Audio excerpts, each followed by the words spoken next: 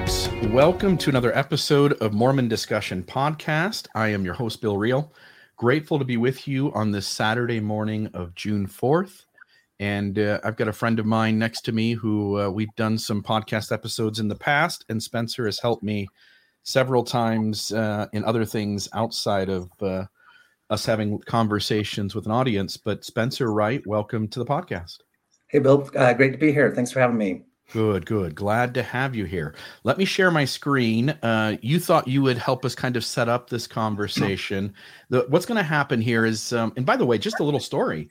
I have a friend who left the church maybe 6 years ago, and he came across this video, this ancient temple rights restored thing that we're going to talk about today.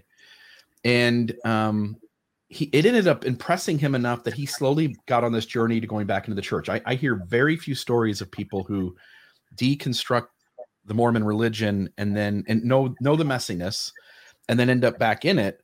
And this friend of mine is one that did that. He ended up having some things that happened that he couldn't explain. This video was a big part of his journey. And aside from that, I then saw on Mormonism Live, some other person shared the video as well. Like within 24 hours of me getting this story from my friend about how he ended up back in the church. And so when I saw it on Mormonism Live and him having said it, I'm like, dang it, that feels like karma telling me that I gotta.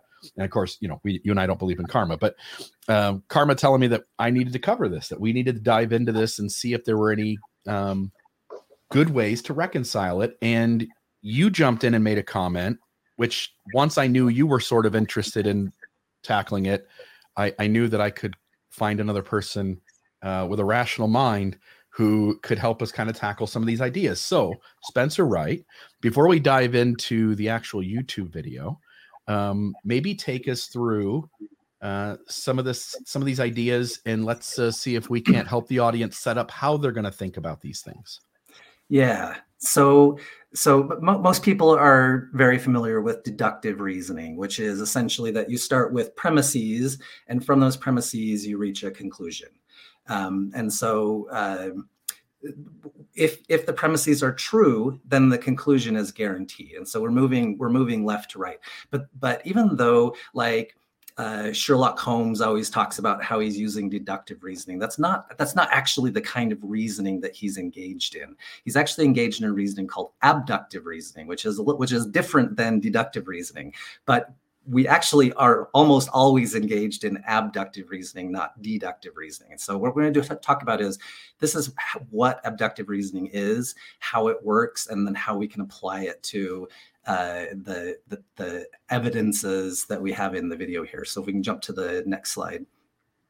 So there we go. So abductive reasoning is not talking about being abducted by aliens. It's talking about like removal of unnecessary causes. So unlike deductive reasoning that goes left to right, abductive reasoning is actually going like right to left. So instead of starting with the cause or with the premises, we're starting with the conclusion or the effect or the observations.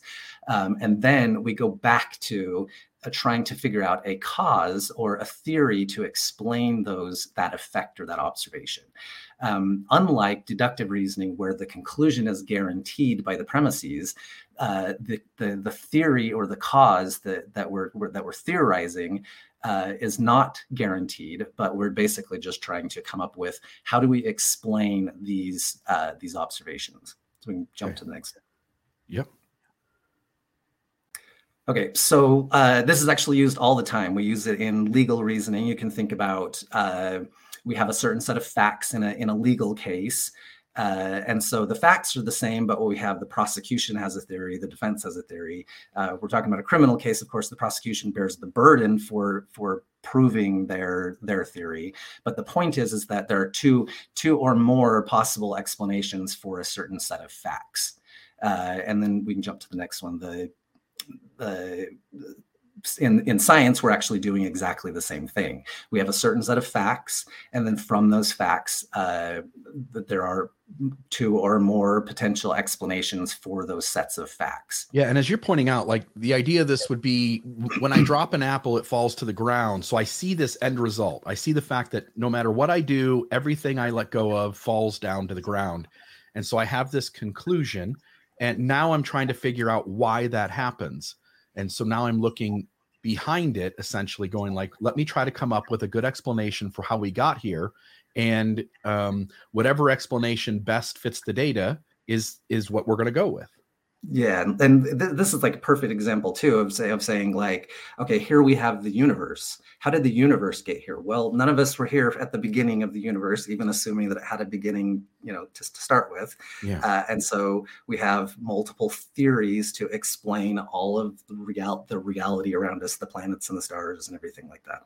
And so once again, we can't guarantee that that's the explanation, but there are certain heuristics that we can use to come to what is the most likely, what's the best explanation. There's a reason why we kind of tend toward the Big Bang theory as opposed to the steady state theory. And it's essentially that's what we're doing. This is the kind of reasoning that we're engaged in. Gotcha. Okay, so the next slide is what essentially are the scientists and the lawyers doing? What they're doing is they're trying to balance the equation. So what we're trying to do is say, over on the right-hand side of the equation, we have the facts. We have the 5, like in the examples below. And then over on the left-hand side, we have theories to account for that. So like you can see in the first one, the first equation down there, 2 + 3 = 5, that balances. That may not be the right answer. It might be 3 + 2, it might be, if we say we have 5 fruit, it might be 2 apples and 3 pears, or 3 apples and 2 pears, whatever the case is. We don't know exactly, but from the facts, we know that there's got to be something that makes up 5 units of whatever it is that are the evidence. We know that if you can only come up with 2 + 2, then you're working with something that's an insufficient explanation. That doesn't account for the evidence that we see. And if we have a 2 + 7, we know that we've got too much explanation. We've got that explanation is actually not a good explanation because it's got unnecessary inference in order to reach to 5. And so what we're trying to do is account for the facts without coming up with too much inference. And that's the basic gist of what we're doing with abductive reasoning. Again, and maybe guarantee. Yeah, and maybe to a note, like you could be, 4 - 1 + 2 divide, you could make the problem super long, but we really are looking for the simplest explanation that there is for any problem that we come across or any connection we're trying to make. Yeah. So, and perfect. And so like as using a concrete example, we could say we see a broken glass on the floor. We come back home. We don't know what happened to that glass, but our observations are we see a broken glass on the floor. We happen to also observe that there's a cat in the room. Yeah. And so we can, knowing kind of the behavior of cats, which is also from observations, we can come up with, say, here's the units of work that is necessary to push a glass off of a table onto the floor.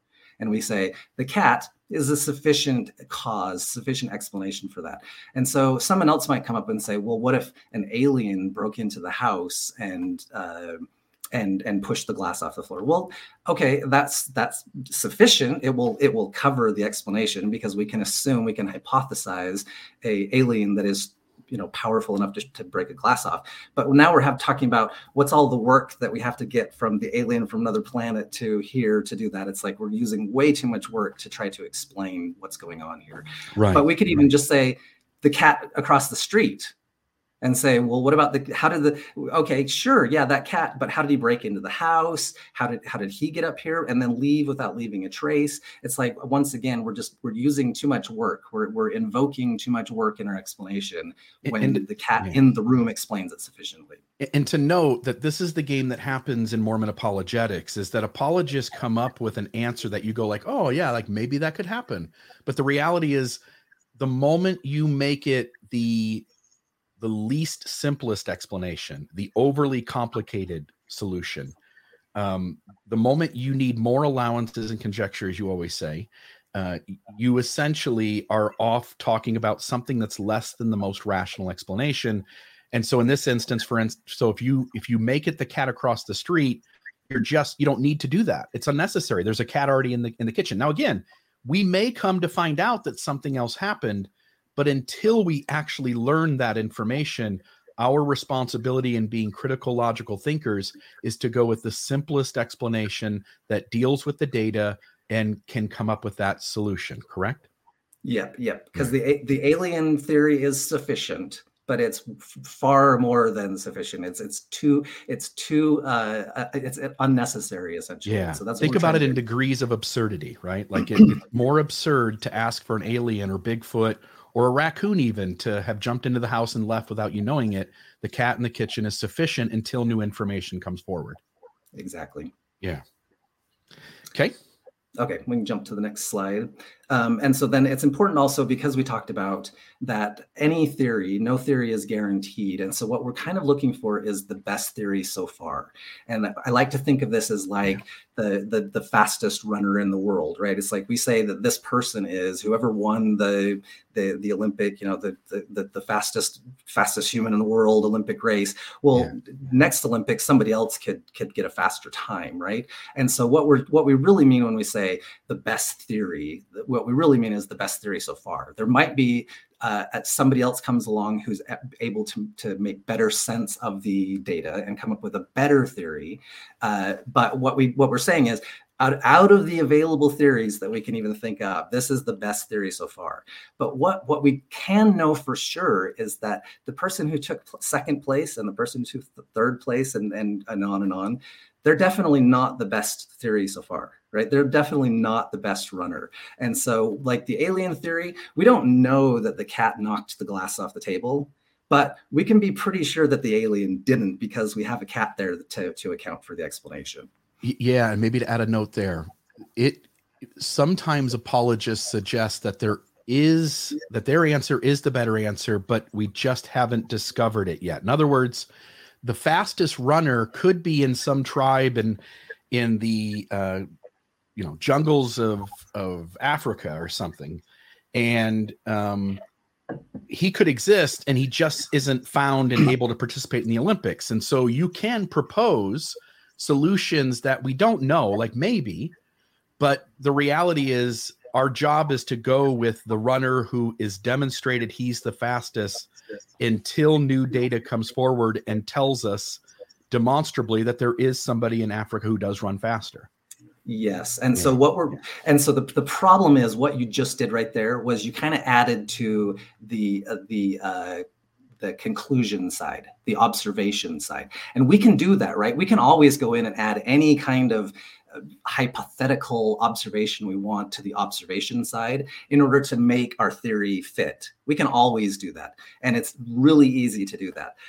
But what we're trying to do when we're using abductive reasoning, like if I was in court, on trial for something, and somebody started doing that with the facts instead of just using the facts themselves, then it's not a fair trial, right? If somebody's saying, well, what if some apples started going up instead of down? Well, okay, yeah, we can talk about that, but that's not our observations, right? Yeah. And so we're trying to stick with who's the fastest runner just for the observations that we actually have, not for the observations that we can theoretically have, because theory needs to go on the other side of the equation.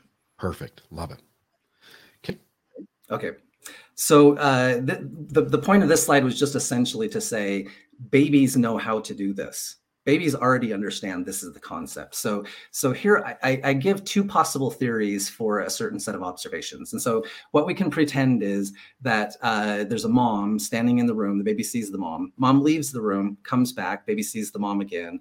Mom leaves, baby comes back. So we have three observations of these moms. Well, one potential theory could be that each time the mom came back, it was actually swapped out and it's a different mom. It's like a fake version of the mom every time. Another theory is that it's just the same person every time. Well, a baby understands. They see the mom day in and day out, and their brain naturally wants to go to the conclusion that they're seeing the same person every time. Right. And so this is actually more of the rational. The point of this is to show that what happens is when we see observations that are themselves indistinguishable from other observations, we just assume it's the same cause. And that's basically the kind of thinking that we need to use when we're using abductive reasoning. Yeah. And the apologists would say, well, maybe mom has a twin. But the reality is, until mom tells us that she has a twin, our responsibility is to start with the conclusion that that's the same woman who comes into the room. Yeah. And notice again that in order for the apologist thinking to work, we have to pretend a theory over on the observation side. We have to pretend that there is a twin that we don't know about, or that there's some, secret runner in Africa, or whatever the case is, to make the theory work. They're always trying to, instead of just working with the observations and accounting for the observations, they're working with pretend observations to come up with a pretend theory for those pretend observations. Yeah, perfect. Yeah, and so this is essentially just saying what I just said in the last slide. But what we're doing is the baby is treating the indistinguishable observations as having the same cause. So we don't want to jump ahead and do that. Gotcha. Okay, and so in this slide, essentially we're kind of getting into the video, the compass and square stuff. And so do you have that slide available, to where the one that we're showing with the let me see here. Give me a second. Actually, I have it on this computer. So let's I gotta find the first. This is the one thing, folks, is I gotta find the first timestamp, and it'll just take me 2 seconds here. I think it was about 7:45. Oh, you want that? Not the 2:25 one. He has that picture, the picture of the Nuan Fuxi. Is it this right here? That's the one. Yep. Okay. And so, and do you want to kind of lead into what the point of the video is? And yeah. So this gentleman creates a YouTube video where he shows the prophets, seers and revelators, leaders in the church, claiming that the temple endowment, the rites and rituals that go on in the temple, and some other kind of tangential facets of Mormonism are tied to ancient Christianity, ancient Judaism, and then also ancient rites throughout the world, for instance. And so what he proceeds to do over the course of a 25-minute video is he is going to show us all of these incredible connections between Mormon temple rites and rituals and all that goes on there against the old world, and to basically show that Joseph Smith nailed it. He gets bullseye after bullseye after bullseye. And I will say, this is done, I think, when you're somewhat, I use naive as a really innocent thing, like we can't know what we don't know. When you are only see through the lens of Mormonism, and you don't know how to critically think because your church has really taught you how to accept ideas without really thinking critically about them, it becomes very natural for this video to kind of hold some weight. It feels as though it's got some weight to it in terms of how it persuades you. But as we're going to get into, these arguments tend to, a lot of them, there's a few in here that I'm like, I might actually side with the video on this one. But for the most part, I think most of this video is explained in better ways when we deal with it by reasoning the way you're trying to teach us. And so this section right here, he was talking about, and I don't know how much we want to go into what the temple actually talks about, but just referring essentially to what I'm actually okay with whatever you want to do. Okay. Okay. No problem. We're not worried about offending anybody. Okay. So his point was, he's basically trying to use symbolism from the Mormon temple and then connecting it back to how people use those same symbols anciently. And presumably, I guess he's getting the idea that Joseph Smith had some kind of connection to God that allowed him to learn these symbols. Yeah. And he uses this example of these mythological characters from China named Nuan Fuxi.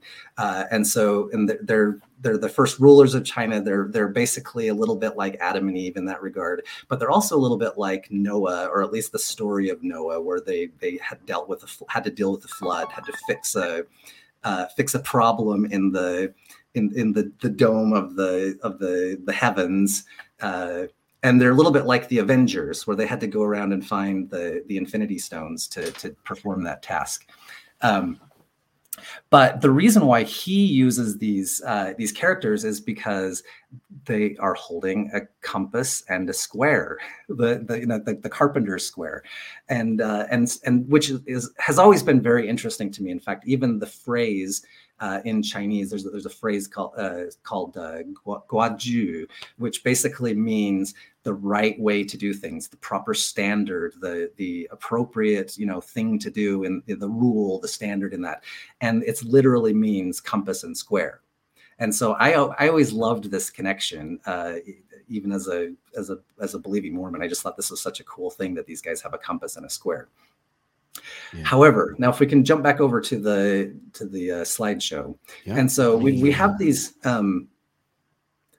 these guys who are from China who are using a compass and a square. We also know that Joseph Smith has a Masonic connection, where the compass and square is the most prevalent symbol in the Masonic belief. And so what we're trying to do is we're trying to account for Joseph's compass and square. Why did he use that symbol himself, knowing that there are also the facts that Joseph had a Masonic connection? And so in the first equation, what we can say is, well, we can assume that there's a Chinese source, but we also have to assume that there's a connection that Joseph has to China, that he was even aware of Nuon Fuxi, right? But if we say now the second one, we say that Joseph used the Masonic source for his compass and square, we're now using less conjecture, less inference in order to come to the same conclusion. And so again, sure, yes, and I don't know that anybody's even making the claim that Joseph is using Nuon Fuxi for the thing, but I'm just saying we could theorize that. And if we did theorize that, we would have to come up with more inference, more theory than is necessary to account how Joseph came up with the compass and square. Yeah. Masonry being the source is the cat on the table next to the broken glass.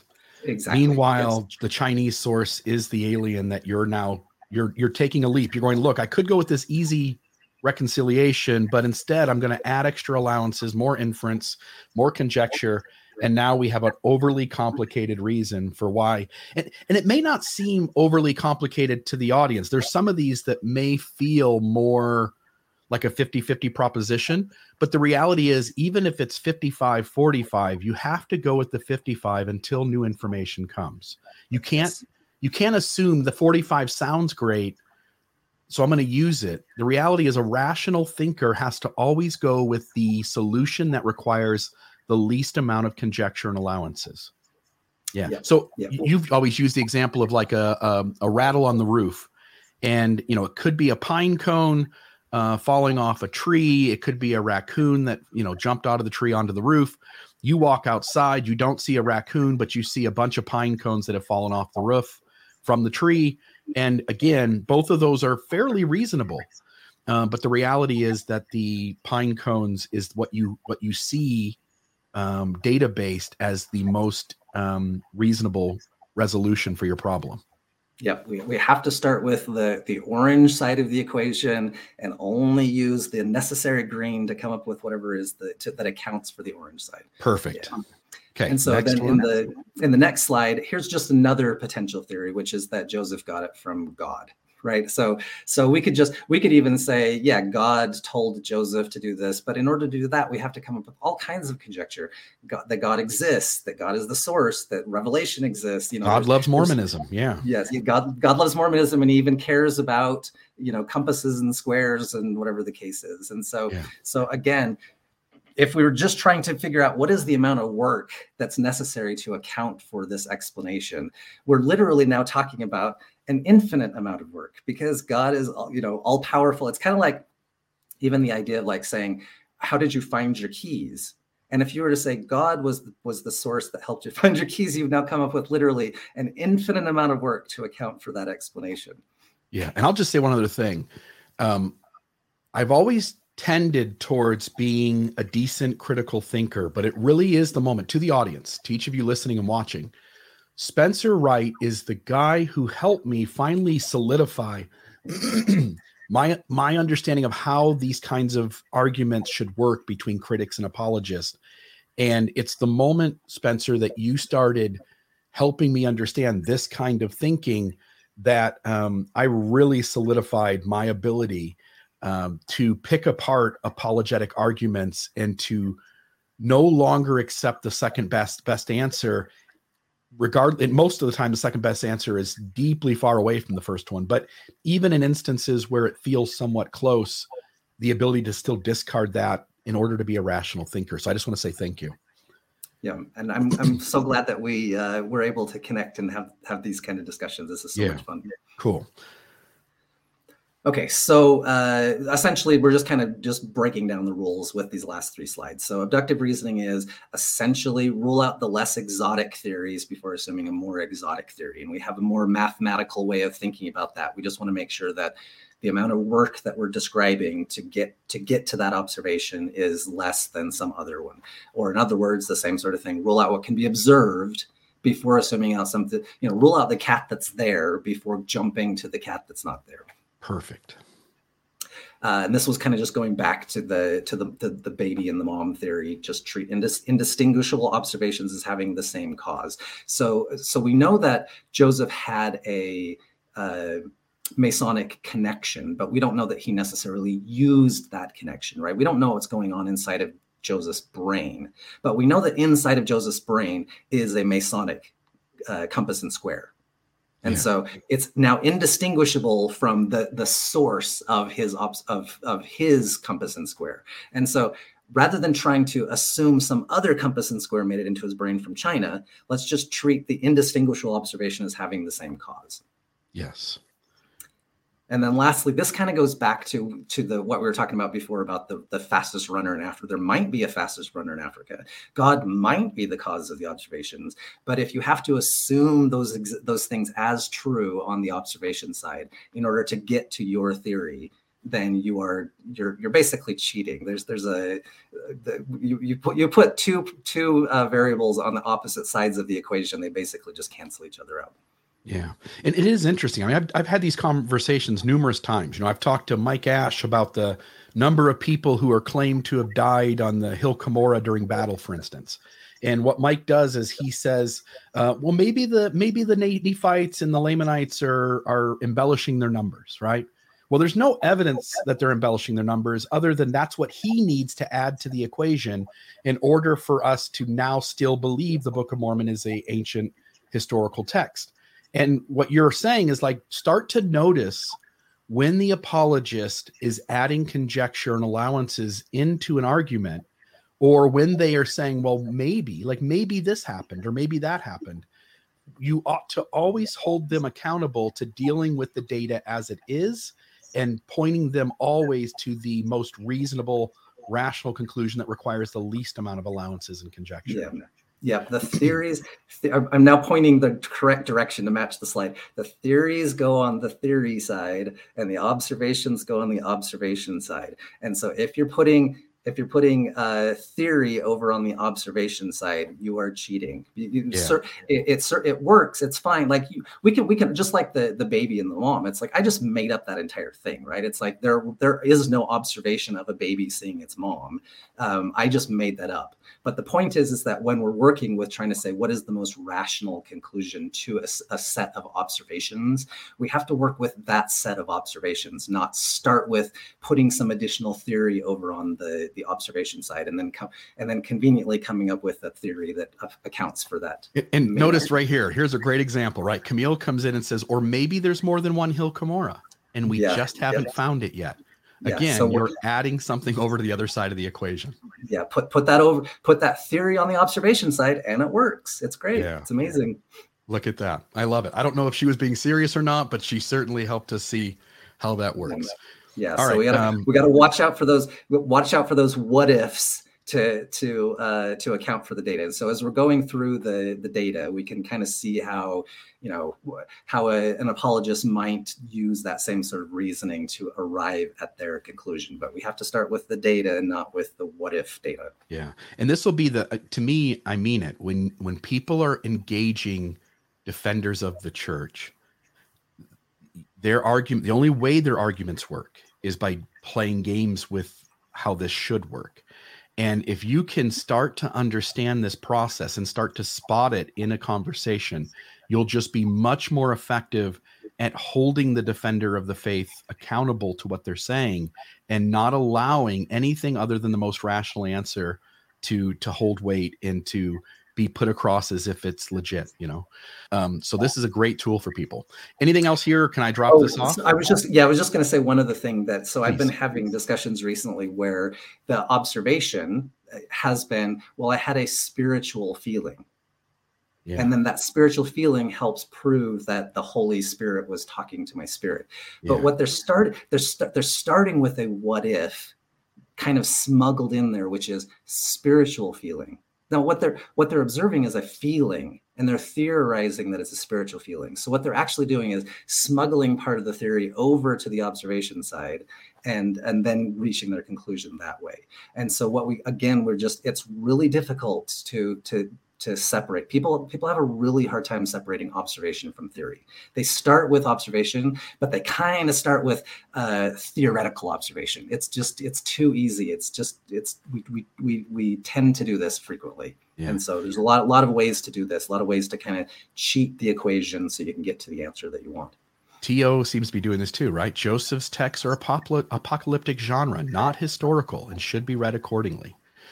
Belief systems obfuscate what it means to worship. So he's creating a whole nother form of like how it could be true.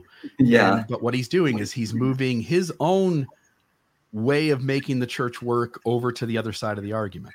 Yeah, and if Joseph Smith had said, if you can find me an observation of Joseph Smith having written down saying, look, I don't mean any of this stuff literally, I just mean it figuratively, I just mean it there's no literal God, there's a metaphorical God, there is no, the book of Abraham, I'm not literally translating, I'm just metaphorically translating it. If he said that, if that was an observation, we wouldn't be having this conversation, right? Yeah.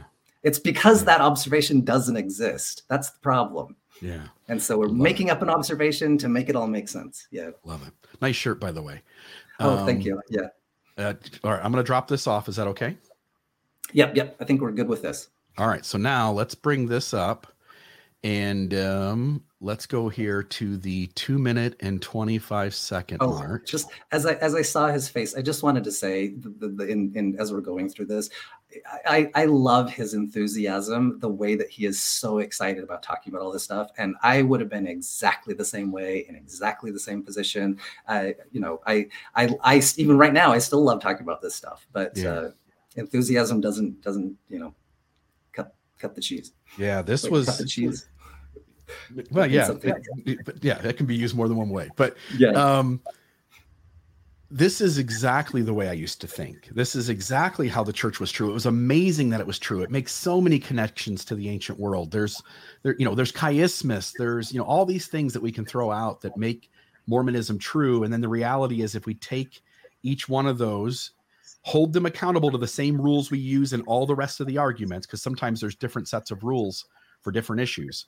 But when we hold the rules being consistent, and then we dive into these kinds of things, suddenly, if you're willing to be a critical thinker, almost all of this stuff starts to fall apart. So the very first slide I wanted to throw in, and by the way, we're getting a little echo over yours. Do you happen to have like earbuds or anything you can throw in? If you don't, no biggie. We'll deal with it. Unfortunately, I have some, but they're dead. So okay, no biggie. All right. So the first slide here I wanted to talk about is he's making a point that there are these common themes that are found anciently as well as in the modern moment in Mormonism. And so he's talking about purification, anointing, creation, garden. He's talking about travel, and I assume by travel, it's that the person on a faith journey is transitioning, is moving along in a path. They start off in this space, and the goal that God wants them to do is to grow and progress and to travel the gospel path, for instance, the covenant path, and to arrive at exaltation or heaven or salvation. What I'll just simply say here is that these are common themes throughout all religions for a reason. This is how humans make sense of the world. We humans don't need explanations for the things we know, only the things we don't know. And the things that humans have never known is how the world got created. and where did we come from, and why are we here, and where are we going? And so every religion comes in essentially trying to answer these questions. And so hence they're always going to have a path for initiates to move to salvation. They are always going to have ways in which we have rituals and rites that help us to get into the right headspace to be more spiritual. And so having a creation or a garden is a common theme, because we all recognize that even in the midst of being in a modern society with buildings and technology, that at one point our ancestors didn't have any of that. And we were just huddled around a fire singing and dancing. And so this idea of creation, the idea of purification, again, something's wrong with you, and this religion's going to take you and help you become something bigger than you are. These are common themes in almost all religions. And to simply say, like, Joseph Smith has it and the ancient world has it, so he nailed it, it would ignore the fact that if you went into like the Jehovah's Witnesses, which we were just looking up art before we started the show, they have lots of art of what it's going to be like in heaven with all the animals sitting around as a lion sitting next to the lamb, sitting next to a child, next to the parent. They have lots of artwork about the creation. So if Joseph Smith and Mormonism got it right, then we would also have to acknowledge that other faiths got it right too, when really the easiest explanation is that these are just common themes and they're found everywhere. And so why wouldn't Mormonism have these themes too? Yeah. And I was just going to add that, again, there are certain elements here that don't exist in Masonry. Like the Masons don't use the creation story for their travel story, right? It's like it's very much the hero's journey. All of what's going on here is kind of a hero's journey sort of feel. There is a hero's journey sort of concept going on in Masonry. But if you were to take the elements that exist in Masonry and the elements that exist in the book of Genesis, you essentially have what's going on in the temple. It's like most everything can be taken care of with here. And the idea of purification, I just wanted to say this, I'm going to talk about this a little bit more when we get into the Asian stuff, but this very idea of purification, it's like, well, so ultimately what's happening with the purification is that Joseph Smith is saying, bless your eyes so that they can see, and your ears so they can hear. That's the most simple symbol you can possibly come up with for an ear, right? It's like, if anyone is going to say what could an ear be symbolic for, it's to hear. Like you can't get more fundamental, more basic than that. And so for anyone to use an ear symbol, the most likely thing they're going to use the ear symbol for is to hear. Yeah.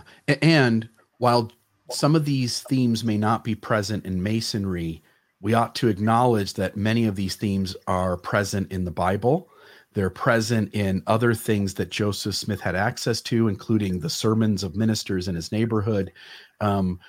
We don't have to jump to an ancient connection if the connection is 3 blocks down the street or sitting on a bookshelf in his home. Yeah, rule out the non-exotic stuff first, then go to the exotic stuff. Yeah, perfect. Let me pull up the next one. This will be at 348.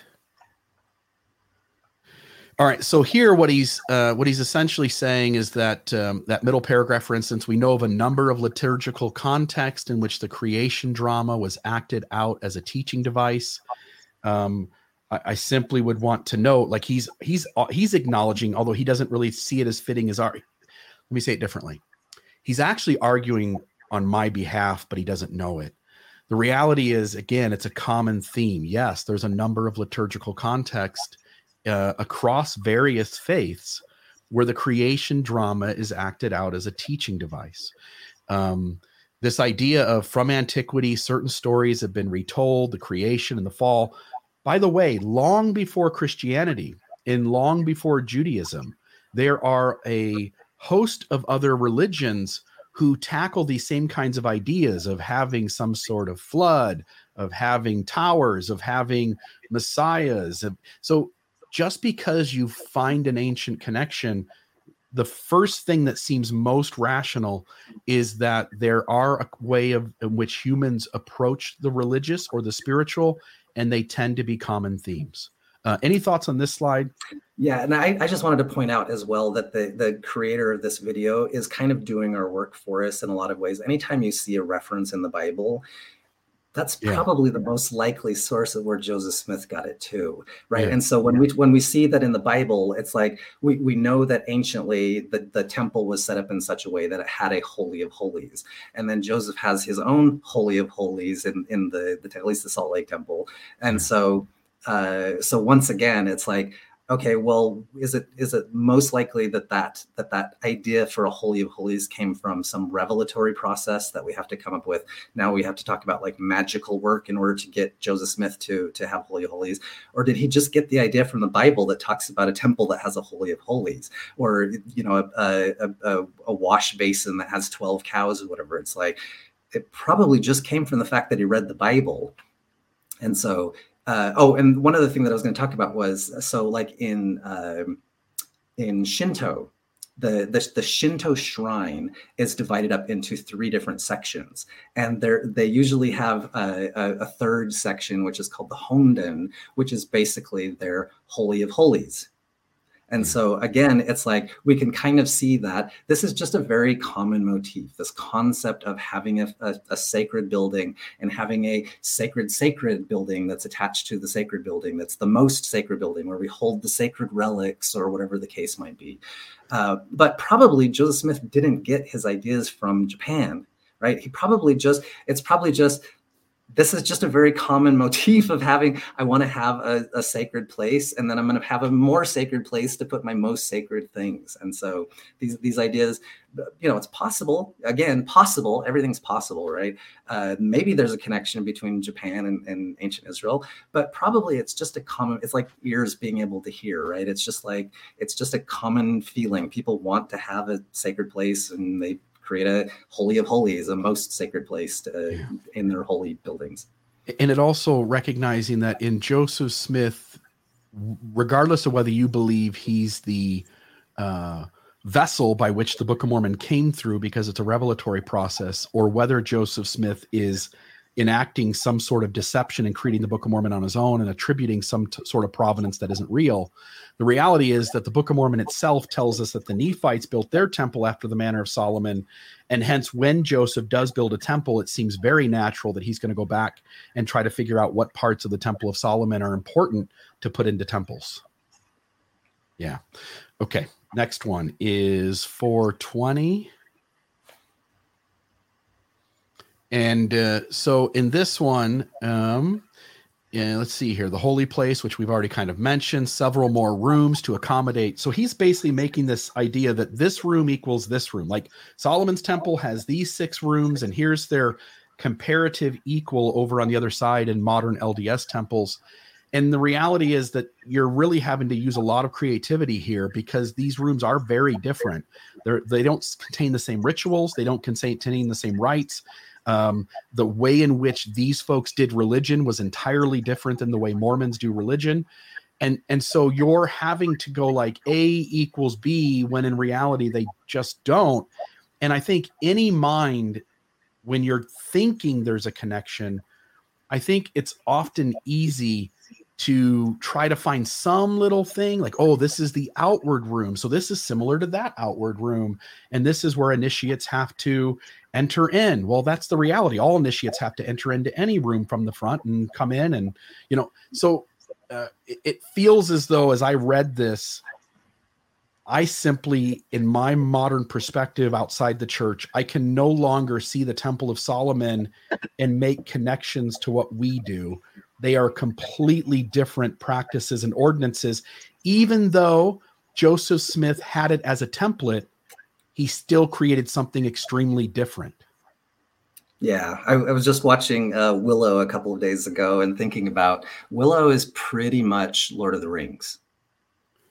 I mean, it's not exactly the same, right? There's enough of a distinction that you can say it's a different movie, but fundamentally, you got elves and fairies and little people and sword and sorcery and everything like that. It's probably the creators of Willow had read the Lord of the Rings at some point and just kind of came up with their own version of that.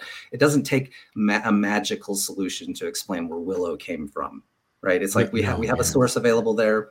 That's probably what they came. They probably used a lot of the elements from the Lord of the Rings to come up with Willow.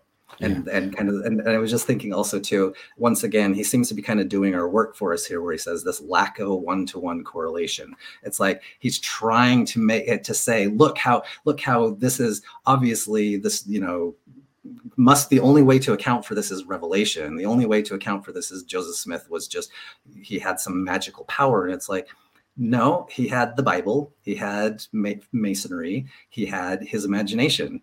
All those three things together can easily account for whatever similarities exist between Willow and Lord of the Rings, or between the Mormon temple and the ancient temple. He's admitting they have distinctly different functions. Pick up on that. And then also notice too, Joseph Campbell does all this work about the hero's journey. And what we learned from Joseph Campbell is that there are common themes that run through our mind, but they seem to be somewhat subconscious. We're not really aware of them in our day-to-day life. But that when we create stories, we do implement common themes. And I think some of these play out in this religious world as well. Okay, next one is 515. And so here, same thing, Temple of Solomon, Aaronic priesthood, Salt Lake Temple, Melchizedek priesthood. So he's saying they are connected. Let me tell you how they're connected. One man can enter, any worthy member can enter. High priest only enters room representing presence of God. All worthy members may enter room. Only male descendants of Levi, men and women of all Israel officiate. So he's acknowledging on the front end that these are completely different than each other. But he also wants to say, like, at every level, like this level has something here that's shared. And he's, so to some degree, he's right. How many people can enter is a common theme. But anytime we have a building, that theme is going to be present. It's not realistic for us to go like, oh, how many people can enter? That's fascinating. Like, how did they come up with that? Well, the reality is there's a building and people have to enter. And so at each point, you could find a common theme between the two things. Proxy animals offered for sins, proxy work for the dead. But those are two very different things. I'm going to kill a live animal on behalf of the sins of people. And then I'm going to do work for people who have passed on so that they can get to heaven. They're just very different things. Anyway, I don't want to spend a lot of time on that one either, but your thoughts there? Essentially the same thing we were just talking about, that it's like, yeah, of course, if you're already acknowledging there are differences here, then you're doing our work for us. Yeah. On this slide, let's see here. This is the 547, 549. White vestments, priesthood. So some sort of, and again, Joseph has priesthood in his vocabulary. Joseph has vestments in his vocabulary.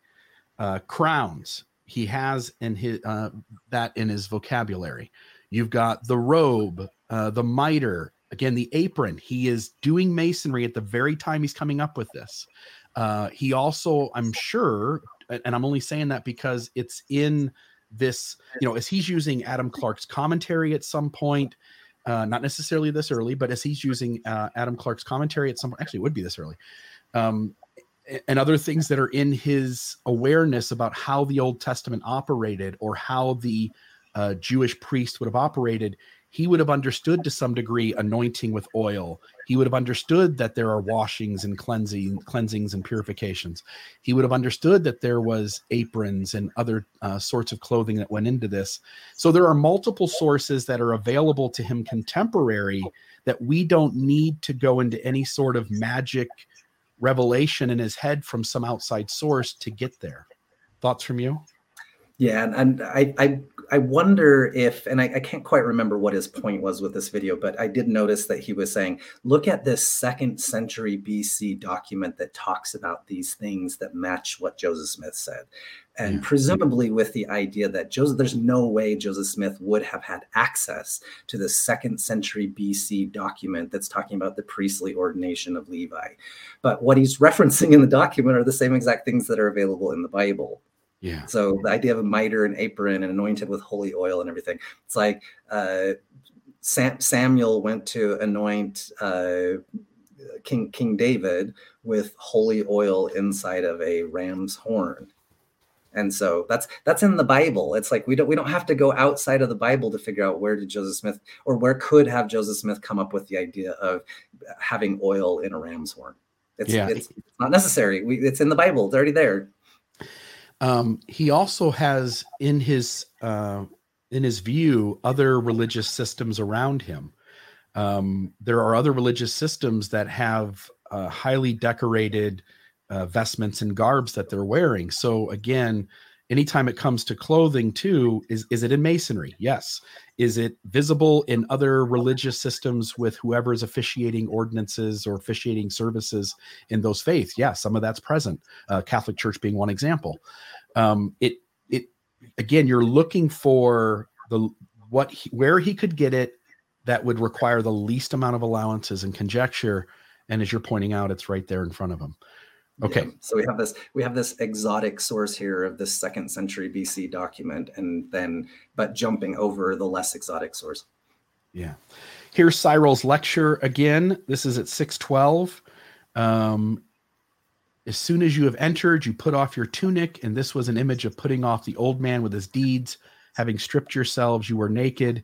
In this also imitating Christ, who was stripped naked on the cross. For truly you bore the likeness of firstborn Adam, who was naked in the garden and was not ashamed. But one thing that might help too, by the way, Spencer, is if you mute it when I'm talking, but you'll just have to remember to unmute it all the time. Sorry. All right. So in this one here, 612, finding a vague similarity in a vague document that mentions imitating Adam and Christ, and being not necessarily naked, but also taking off like whatever your outside clothes are in order to put on whatever you do inside to do the ordinances and things. Again, I'm just going to note that there are lots of religious traditions where you change clothes, where you let your secular clothing that comes off and you put on some sort of religious clothing.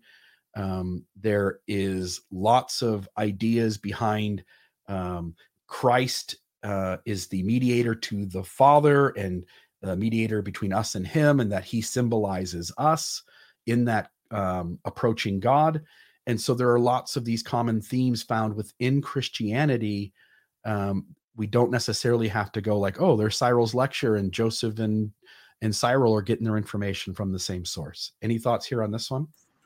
Only that. So I've studied Aikido for a long time, and part of the process of Aikido, it was interesting to me when I saw my sensei, my teacher, the first time outside of the dojo, right outside of the training area, where he had basically just gone and switched out of his Aikido clothes and put on jeans and a t-shirt, whatever.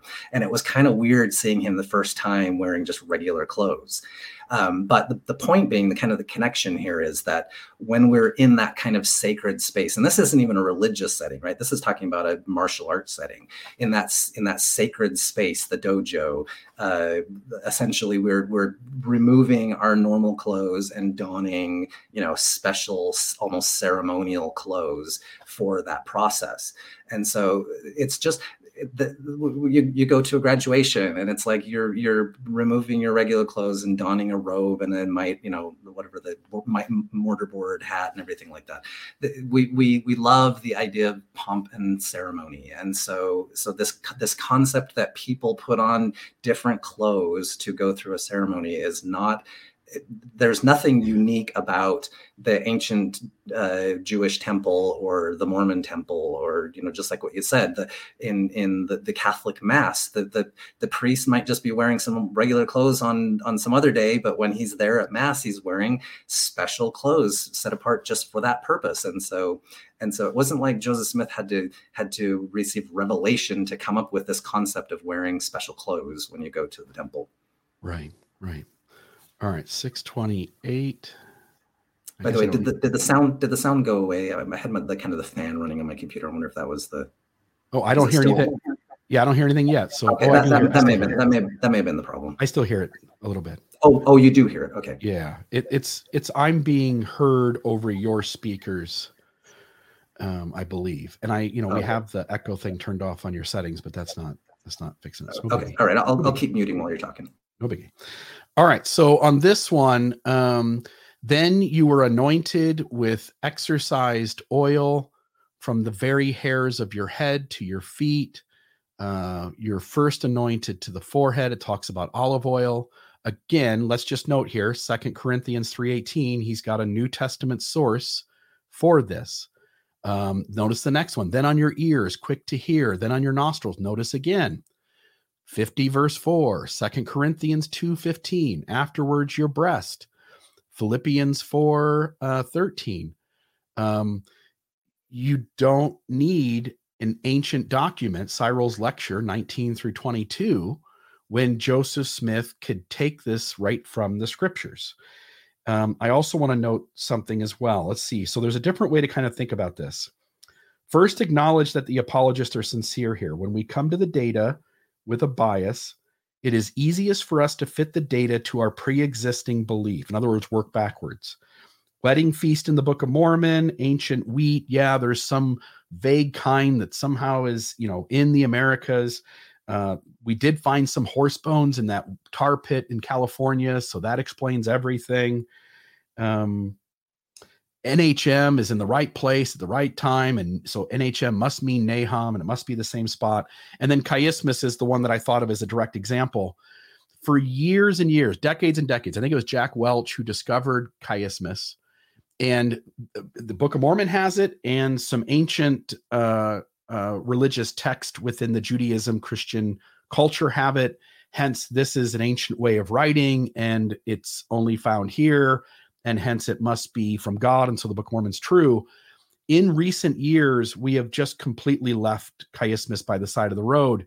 Even in some of the books that Joseph Smith is using very similar language in the Book of Mormon from, such as the Late War or the First Book of Napoleon, those books contain chiasms. Radio Free Mormon and I did a Mormonism Live. I can't remember the document, but it was about a month or two ago. And we showed in a document contemporary to Joseph Smith that had similar language to the Book of Mormon. It was this long chiasm that was similar to the one that we always point out in the Book of Mormon, which is Alma chapter 36. And so in the modern moment, we go like, chiasmus seems to be everywhere when we look for it. Some of them seem to be very significant, and lots of these are found in sources contemporary to Joseph Smith. Hence, if other authors have the ability to create chiasms in a document that has no attribution from God or dealing with religion, then we don't have to accept that Joseph Smith strangely gets his chiasm from some other source. It's just the human way that we often write down words, even though it's subconscious, most likely, at least in most situations. It seems to find itself into our writing, and it's just the way we humans do things. And so I wanted to say here, critical thinking requires us to open up to a perspective outside of the lens that we were given. So it's easy to go like, oh, the initiatory ordinance seems to have some ancient connection. Hence, Joseph must have been told by God to connect those dots. When in reality, I'm going to put up on the screen here, ritual purification is found everywhere. Baha'i, Buddhism, Christianity, I might have said that wrong, the first one, Hinduism, the indigenous American religions. Again, the apologists might go, look, it's in the Lamanite culture. Of course, Joseph Smith's hitting on a truth. And the reality is it's in Islam, Judaism, the Kalash people, some Mandaism, Western esotericism. And then there's anointing. So I'll put this one up. Anointing. The idea of doing that. It's in Egypt. It's in India, Buddhism, Judaism, Christianity, Roman Catholicism, of course, those, Orthodoxy, Greek Catholicism, Protestantism, Latter-day Saints. It's in royalty. So it's just in these cultures. It isn't necessary for us to go that all of these folks are getting it from divine sources. The most rational, logical approach is that these are just common themes found throughout the world within religion. Any thoughts from you there? Yeah, and just kind of going back to this idea, because it's talking about the ears, it's like to say that you've made this logical leap that a symbolism of ears is the ability to hear. It's the most it's the simplest thing that you can possibly think of. What is an ear a good symbol for? And it's the same kind of concept to say, what is a symbol for water? Well, what is water a good symbol for? Like the very idea that everyone has these baptisms and ablutions and ritual cleansing and everything, and they use water as the symbol. It's like, well, that's just like ears being able to hear. It's like the most fundamental thing we do with water, besides drinking it, is cleansing with it. And so the very idea that we would use water not just to literally cleanse ourselves, but to spiritually cleanse ourselves is the most common, one of the most common motifs the world over. The idea that Joseph Smith also used the same symbol that is just so completely common the world over. It doesn't tie him back to ancient Judaism. It just essentially just ties him to the most common way of looking at the symbol of water. Yeah. He has it in his own, again, we know what's in his head, not that we know how he thinks, but we know what information he has. He knows that Jesus washed feet. He knows that Old Testament temple rituals and New Testament temple rituals involve oil. He knows that it's olive oil because the scriptures say so. There's just so many points in this conversation where he's pointing, the guy in the video here is pointing at an ancient document, but in reality, those same concepts are in Joseph's milieu. Hence, we don't really have to go to some ancient way of him knowing. And so there's that. A person in the 1800s likely would have been much more grounded in their senses, not distracted by the technology that we are. They might connect with the senses very naturally, especially in light of all the other religions, and they're naturally connecting with the senses. We're always got our faces buried in our phones and playing on our computers and watching Netflix. These guys were close to the earth. These guys were every day out working with their hands and doing things in ways that they were much more aware of the natural world around them than we are. It becomes also very natural that they would connect with their senses. Prior to us having all this technology, they would connect with their senses maybe a little better than we do, going all the way back. You've got a bunch here written. Anything else you want to talk about? I did want to throw one more thing out. This book here, the Magus, I pronounce it Magus or Magus. I'm not sure how it's said. We know from D. Michael Quinn that Joseph Smith had access to this material. This is a book written in the early 1800s. It dealt with how Joseph would have done his folk magic, his treasure digging, his scrying, magic circles, all that stuff's in here. Other things that are in here, creation and the fall, consecration with water and oil. Again, there are concepts that he implemented into the LDS religion that at least have some crossover. Not that he got it from here, but it becomes much more rational that he got it from here than a magic being in the sky said something to him. And so we always have to be considering what are all the available sources. Adam Clark's commentary, the book of Josephus, the book of Jasher, the Magus. I mean, there's just all kinds of things. And I hope someday maybe somebody will make a complete list of everything we know he had access to, and then maybe a list of things he likely had access to. We ought to start there when we're trying to figure out where he got his concepts from. For instance, the 3 degrees of glory. I can't remember the guy's name, Swedenborg, right? And Swedenborg talks about the 3 degrees of glory. The word of wisdom. There are many things at the time that talked about temperance in the very things that Joseph urged temperance in within the word of wisdom. We don't have to go to a magic being in the sky when the solution, again, is 3 blocks down the street or sitting on a bookshelf in his home. Any thoughts there? I think we're kind of talking about the same sort of thing with the purification and whatnot. And so I think we've basically covered it. Yeah. All right. Let me move into 643. And I was just going to look at how we're doing time-wise. We've got about an hour to go. Praying with the uplifted hands. Again, I don't think anything has to be said here. Look at what he gives as examples. They are Old Testament examples. Again, Joseph already tells you in the Book of Mormon that he's trying to connect to the Temple of Solomon, that there are things there that need to be carried forward into the modern moment of the restoration. So why do we need to go anywhere further than the Old Testament itself? Any thoughts there? I had found a quote that somebody was talking about the part of the ceremony that happens in at least some of the versions of Masonry, where it says, because the higher trinity of man's being must be present before soul union can take place, the omnific royal archword can only be given in groups of 3, which again, we're going to talk about 3 in a minute here too, but it says their right hands are then raised above their heads, or they give a low breath of the word Jabulun, Jehovah God. So basically they're raising their hands as part of the ceremony, the process here as well, so in Masonry. Yeah, and I was just going to redirect here. Was that the hidden hand of the men of... Maybe this was at the Biblio. I was going to just put this up. I have this link here. I didn't know if this was you or me that put this on. Yeah, I think Ed pasted that in. Born again, wine from a human skull. Like there's just, again, every religion has its ordinances, and there's going to be overlap in certain things, and there's going to be distinct differences. And once you accept that, the similarities they don't stand out as much as unique. Lost name of God. Anyway, all right. So there's that. Let's go to the next time. Which also kind of ties. We'll talk about this in another section, but there's another thing that kind of ties in here too, which is kind of the keywords, the passwords, and whatnot the case may be. Yeah. Let's go to 728. All right, perfect. This one here, in Christian art, the garment and robe were marked with signs at right angles, the gamma or the square. The marks had some religious significance or symbolic force. This is 6th century.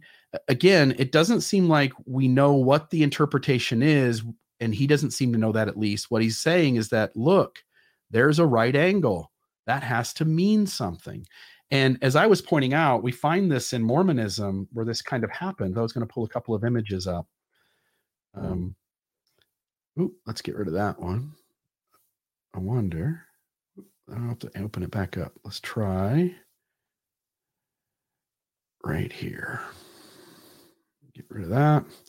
Okay, so this is the facsimile with Min, the Egyptian god, sitting on some sort of seat. And I was just talking to my friend Chris Bloxham the other day, and we were talking about this because 2 of the last 3 Mormonism Live episodes dealt with the Book of Abraham. And my buddy Chris goes, yeah, man, when I was on my mission, I used to tell all the other missionaries, I mean, look at this is Heavenly Father upon his throne. That was the Mormon interpretation of this facsimile, this image that's circled. Notice that Heavenly Father has his arm up to the square, and he has his hand out in front of him in a cupping shape, right? Like he's holding his hand out. This is the temple thing, guys. And so he saw some sort of image that his brain told him is connected to what we do in Mormonism.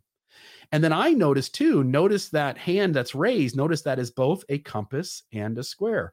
Or maybe you said that. Did you say that yesterday? So it's actually not a compass. But however, I can totally see how Joseph Smith could have seen that and thought he saw a compass for sure. Yes, it's actually a flail, like to beat slaves with or whatever. And so, which is not anything related. They're not actually connected. Yeah, he's actually into some kinky stuff. I'm not kink shaming here, but that's not a hand in front. That's a penis in front, and he likes to use his whip on slaves. So right. So that's what's actually happening in that picture. Yeah, the item in front is a penis. He's got a weapon in his other hand that he's going to beat slaves with. And what a Mormon sees is a hand raised to the square. He sees a compass and a square in that. And then he sees the hand out front, which is part of this temple sign that people do. And so we have to be very careful when we're looking at things that look like there's a connection, that we open ourselves up to the reality of whether there really is a connection or not. I'll get rid of that one. And then another one I want to show you, you got your picture there. Let's open up downloads. Where are you hiding? Give me a second.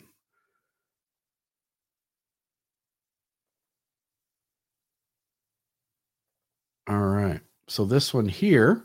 So this is a Naples relief. When I was struggling in the middle of my faith crisis, I started to reach out on discussion boards and try to work things out. And I was starting to ask about the connection between Masonry and the temple. I'd always learned that apologetic argument that it went back to the Temple of Solomon. And then I knew that that didn't quite hold up. So this guy comes along and goes, look, Bill, here's an angel who's putting two people's heads together. They are doing some kind of handshake. They're sharing some sort of information. They have some sort of stance against each other. Obviously, this is an ancient concept. And this is a Naples relief. I think it's a 12th century item. But the reality is we don't know what is going on there per se. And anytime we go, definitely this equals that, without really knowing what this is on the screen, we need to just slow down and go like, maybe, maybe not. Let's not insinuate that it is. Now, this one I don't have an answer for. I don't know exactly what's going on here. But to notice, again, there are common themes out there. And I always thought this was cool. This was a testimony increaser for years for me. And today I go like, who knows what exactly is going on there and what religious practice is happening, but it doesn't necessarily have to mean that this person's getting ready to go through the veil into the celestial room. Anything on that one? So I just wanted to actually jump back to the gamma symbol for just a second. Please. So this, I need to kind of jump back to sort of my childhood, which was I grew up in kind of a apocalyptic kind of house that we were always kind of worried the world was going to end and we're going to have to rebuild civilization from scratch, sort of thing. And so one of these thoughts that always kind of went through my brain was, okay, how do you rebuild civilization? How do you start over from the very beginning if you have nothing, no technology, nothing? And one of the very first things that I thought was, well, you can't even start building a house until you have the tools to build a house, right? And so like this concept of a compass and square are really actually foundational to how to make everything else in civilization, or the construction, the buildings and whatnot. So this idea that like civilizations came upon the idea of a square, of a here's how to actually make a tool. You can bisect a line, using geometry, you can bisect a line without having a square and create a square. You can create a square from scratch, kind of thing. And so this idea that like these civilizations were excited about the idea of a square, or this is one of the reasons why Masons are so big on the squares in the compass, is because they're such foundational tools. China, just like we that very first image that we started out with Nuan Fuxi, it's like obviously that was a big deal in China that they had figured out how to create the tools that they can now know that we have a perfect right angle and we can draw a perfect circle, that we can have these tools.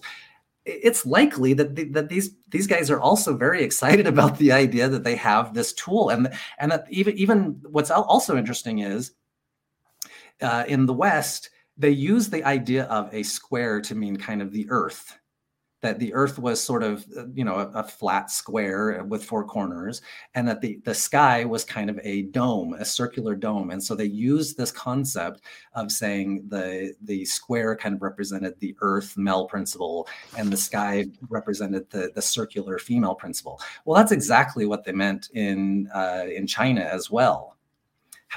But the point again, it's like that's not a humongous leap to jump from the idea of a square to the idea of a square earth. That's, if you don't know how the earth is, what the earth actually is, it kind of just looks like a map. It looks like a square. And if you don't know what the sky is, it kind of just looks like a dome. And so it's not that hard of a leap to jump from here are the tools, the foundation of society, the compass and the square, and one represents the earth and one represents the heavens, right? And so they're just very common motifs. However, they're really, really common. And in fact, there's another group who also uses this gamma, this right angle symbol, and that would be the Nazis. That's actually what the swastika is. It's actually 4 gamma symbols put together. In fact, they call it the tetragrammaton. And so interestingly, there's another group that uses the gamma symbol, but he doesn't want to connect to those guys, right? He doesn't want to say that Hitler had revelation. Yeah, he doesn't put that slide up, right? You use the gamma as his symbol, right? It's just a really, really common motif that's all over because it's one of the foundational symbols of civilization. That's what we have going here. And again, it doesn't matter anyway. It doesn't matter anyway because it's in masonry. And exactly. Right. So where did Joseph Smith get it? Yeah. The easiest connection to make is he got it from masonry. We don't have to go finding the Nazis or the Chinese or this image here on the screen. Yeah. And so the point that I would just make with this is that may very well be a square. They may very well be drawing a square symbol and using the square symbol for religious purposes. But so does everybody else because it's essentially the foundation of society, the idea of the square. Perfect. We already talked about this one here. Again, it's a common theme that's going to be available into all that stuff. So let's go to 819. Clothing rituals, Alonzo Gaskill, changing clothes, vestments, aprons, head coverings, robes, sashes, footwear, undergarments. Again, these are common things found throughout various religions all across the world, across time and space. It doesn't necessarily, it assuredly doesn't necessitate that we have to have an ancient connection.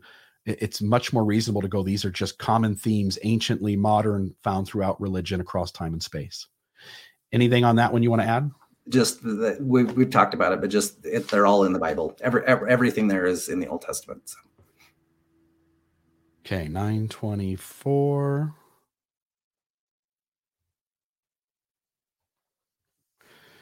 All right, that's not going to be right. I'm wondering what timestamp that is. There was something about sacred knots.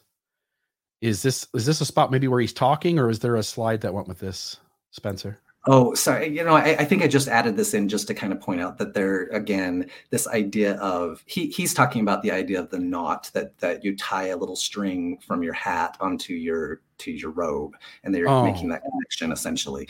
And so this idea of a knot, he's just using once again the knot. Now the knot is a very, very prevalent symbol in Egyptian mythology and whatnot. It's like Isis has a very famous knot, and even like the idea of the cartouche, the circle that goes around the pharaoh's name is also actually a knot. And the idea of a knot, once again, if you think about what's the most common way you can think of, okay, a knot performs the function of securing the rope or securing whatever it is that you're tying around with the rope.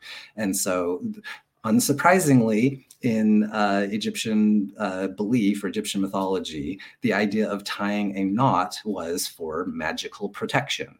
And so he's kind of making this connection here between the idea of knots being used. It's like going, well, of course, lots and lots of cultures use the idea of knots, and they're almost invariably being used for some sort of protection spell or whatever the case is, because that's exactly that's what knots do. Knots protect, knots affix and tie up. They secure and keep us safe. The right knots can save us. The wrong knots can kill us. And we all are tying things all through time. I'm going to tie my shoes later today when I get outside. To say that there's something special here is a stretch. But again, when you frame it a certain way, you can have your audience feel certain feelings, and they can be pushed to make certain connections primary, when in reality, there's a completely different way of understanding the argument. Yeah. By the way, I don't know who the author of this is. Do you know his name? I don't. I'd never seen him before this, watching this video. The reason I say that is we've got a TO who's in the chat, and he or she seems to be very passionate about what we're talking about, and I haven't been able to follow it exactly, but seems to be coming from the other side of the argument. So just curious if the author of the video is watching along. I'd love to know, TO, if you are the author of the video. That would be helpful as we move through it. But anyway, there's that. So knots. The next one is 942. And this one I thought was kind of interesting. This one is one that 10 years ago, I would have been like, yep, let me put that on my list. Let me make a note of this. Let me put it in my file cabinet. Fascinating discovery of undergarments with markings in ancient Christian cemetery in Egypt. Clothing closest to the body is not usually well preserved. So they're just basically talking about that. But it has... let's see here. Small rosettes have been woven into the material in particular locations. There is one rosette. And by the way, a rosette is like a circular, like star pattern, floral kind of thing. But rosettes that are woven over each breast and one on the right leg near the knee, but there is no corresponding rosette on the left leg. And across from the lower abdomen, the material also has a hemmed slit about 6 inches long. And so again, years ago, this one would have been like, I would have gotten goosebumps and I would have shared it in a Sunday school class, or maybe even mentioned it over the pulpit at a fast and testimony meeting. I would have gotten everybody excited about this. And I'll say even today, as I read this, I'm like, ooh, that's interesting. That kind of piqued my interest. I'll say it feels significant. It matches up so well with the lens by which I was raised and trained to see the world. It's okay if some discoveries give us pause or feel significant. The question is, can I weigh it appropriately and rationally against the collective discussion and have it hold the degree of weight that is as close to reality as possible? In other words, I'm always trying to picture there's this scale. And in this scale is the evidence that I think is significant. And I don't mean it has to be super strong, but things that stick out as being significant, and then on the other side of the scale, things that don't add up, they're problematic, they're contradictions. Prophets don't seem to be doing what they say they're supposed to be doing. History doesn't match the stories we're told. And if we take the actual historical event based on the sources, it seems like Mormonism's truth claims are on shaky ground. And I'm always trying to look at that scale, and I'm going to allow, one cool thing on this side doesn't satisfy everything on this side of the scale. And so I'm going to allow myself to have things that sit over here. That's allowed. But what it takes for this to be in a certain fashion so that the church could even possibly be true in any way, shape, or form the way it claims to, that scale needs to be a certain way. And in instances where I have something that seems to that seems to indicate maybe the church could have something here, the amount of things it would need to have are so small compared to what's needed for the church to be what it claims that I don't feel persuaded by things like this. I will open it up. Do you have any thoughts here, or did this strike you as kind of cool too? So I actually thought it was kind of interesting as well. And I had never read about this, and I don't know any other details other than what he's giving here, right? And so I have to kind of take it with a bit of a grain of salt, just because I don't know enough about it. And I don't see rosettes in the picture, and I don't see what he's talking about, but I'm sure it's there, but I don't see it. But just taking it at face value, the thing that kind of stuck out to me was this idea of the hemmed slit as opposed to, like a symbol. And it reminded me of a story. A never Mormon friend of mine was spending the evening at her house one time visiting, and I was just wearing my garment top, and so he saw the symbols in my garments, and he kind of looked at that. And although the garment top has the 3 symbols, what he went to was the one in on the navel, the belly button. And he goes, wait, what is that? Like, why do you have those things on your clothes? And so I kind of started to explain very vaguely what it all meant. And he goes, yeah, my sister had told me, like, if you ever are sick, what you should do is cut a slit in your shirt, in your navel, and then it will help heal you. And so he's essentially talking about this kind of folk magic, dark magic, something kind of concept or whatever. And he always just thought, oh, I guess Mormons are essentially associated with the occult, the dark magic sort of thing because of that thing. And so he made this connection to kind of a malevolent sort of force because of that symbol. What does it all mean? I tried to go back and see if I could find any reference on the internet that talks about that belief, that concept. Well, obviously it's prevalent enough that, some random friend had just happened to have seen it or whatever. But apparently other people use this concept of some kind of symbol on your navel for healing purposes or whatever the case is. Yeah. Once again, if you're thinking about enable and you're thinking about what is the most common, concept that you can possibly think of with enable, it's like, well, we know what belly buttons are useful for. What they were used for is a pre-birth, baby, and that's kind of, but laying all of that aside, I don't know enough about this situation, and it is an interesting thing. It's interesting to me as well. Yeah, and so in that scale, say if I put over here, I put NHM, like that's interesting. Like I don't know that it's strong, but it's interesting. Dan Peterson's talked about there's this vague, if you really know what you're looking for, you can see this vague connection to a wedding feast in the Book of Mormon, or something like what's on the screen right now.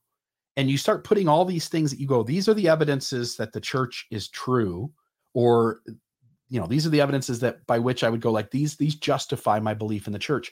And then you go all these contradictions over here. And when I look at it with the 20,000 foot view, the discrepancy is so huge that having a thing or two over here, by the way, I expect coincidences, and I expect that there's no way in the world there wouldn't be at least some things over on this side of the scale. And so again, like you're saying, like I'm saying, interesting. I'd love to know more, but it by itself, or even added with the half dozen other things, it just isn't significant compared to the argument that the church is nowhere near anything it claims to be. Okay. All right. Next one. So there's the 942. Let's go to 1023.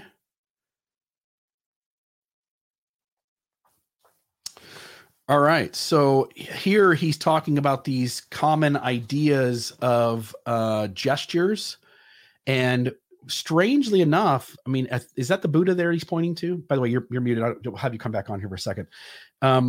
Is that the Buddha that he's pointing to? Just from the picture, it's tough to say. He almost looks like maybe this is somebody from the Ahimsa religion. I'm trying to think of the name of the Ahimsa religion here. I know I was looking up. It could be. Yeah, it could be. I mean, there are poses where the Buddha is in that kind of a pose. And again, the meaning associated with Buddha when he's in that pose is completely different than what the pose means in Mormonism. And so simply pointing to gestures or poses that look similar doesn't necessarily have anything to do with the same thing as going on. And so this idea that people are making gestures that look something like the temple, unless you can show me that those gestures mean the same thing. And by the way, in Mormonism, we'd have to go back to like the early 90s to understand what those gestures mean. They're often tied to penalties where you will take your own life rather than share the things that you're promising to hold sacred. That's very different than how Buddha approaches this, or, again, any religion that has that, I would say, go look at what that means. Simply pointing out a similar pose means nothing in light of this conversation. Any thoughts from you? Yeah. So, and I was thinking now that the kind of the artistic style is more of a Jain sort of style, but essentially Buddhism, Jainism, Hinduism, they all come out of the Dharmic religions. The symbols themselves probably, and I can't quite tell, but it looks like maybe he's doing more like this, where he's almost like the OK symbol, which is more like I'm about ready to give a sermon. And yeah. so that's kind of the sermon. So I'm giving you a teaching. That's basically what that means in the Buddhist mudras. Yeah. And so even the hand in kind of a cupping shape down there. Yeah, maybe, yeah. But that's not really what they mean in Buddhism. That's not the same symbol. Right. But once again, the symbols themselves, these are things that are this is sort of the entire purpose of the Masonic rituals, is to go in and learn the tokens and signs and passwords and everything like that. So when we're getting into this, it's like going, did he get it from Buddhism? Probably not. Did he get it from Masonry? Probably so. And so the very idea that it's like this somehow ties back. The idea that people use hands to make symbolic gestures is everywhere in the world. Yeah. And this one for sure is the Buddha. By the way, notice the swastika. So there again, you've got your compass and your square. But this again, that same pose, here's Buddha, the hand raised. If I was the Mormon in me, 15, 20 years ago would have looked at this and went, look, Buddha's doing the temple thing. Look at that. And the reality is, as we're saying, these mean completely different things. Even though this author of this video is trying to make this connection, it really isn't there. I remember the apologists saying this term parallelomania, where they felt like the critics were just drawing all these parallels that aren't really there. And I'm just going to say the apologists do it as much or more than the critics when it comes to this sort of stuff. Suggesting the Buddha's posture contains connections to the LDS temple postures is preposterous. Buddha is wearing a swastika. I think you put this, which is a tetragrammaton again. Also reminding me of Misogi. I think you mentioned this favorite Shinto practice is water purification under the waterfall. I had looked this up. I don't have it handy. Let me see if I do real quick. I don't want to spend a lot of time on this, but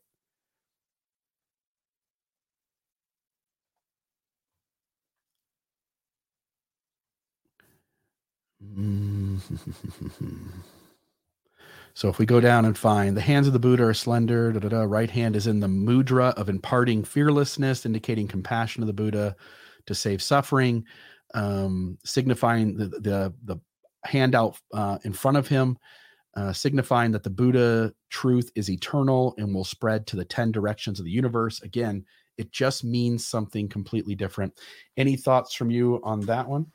Yeah. So, and that symbol right there is actually the primary symbol of Jainism. So the hand up in this position is essentially is ahimsa. That's the non-harm principle and the basis of the whole Jain religion, which is they won't even step on an ant because they don't want to kill any harm any sentient being, whatever the case is. But the Misogi thing, this is actually a Shinto thing, where what when the Shinto practitioners, what they do is they stand under a waterfall, they meditate under a waterfall, kind of hold their hands in this symbol, and then they say the words Hare Tame, Kyome Tame, Rokkon Shoujo, which is essentially saying, please bless me to purify me of the six entrances to my body.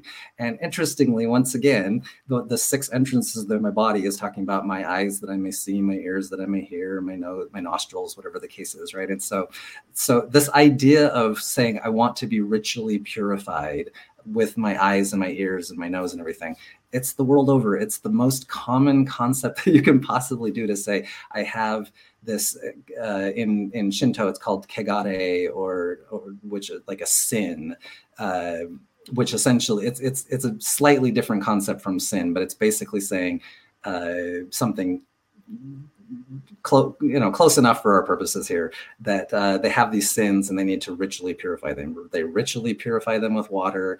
They are ritually saying the concept of cleansing the eyes and the ears and the nostrils, the other openings of the body.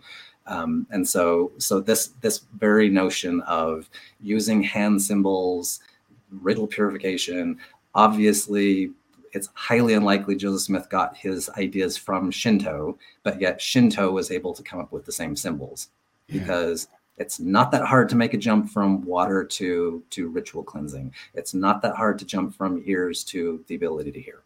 Now, Shintoism could always have a corrupted view of the endowment, a corrupted, version of it. But again, now we're adding and more conjecture and more allowance. Yeah, over to our observation side. Yes. Love it.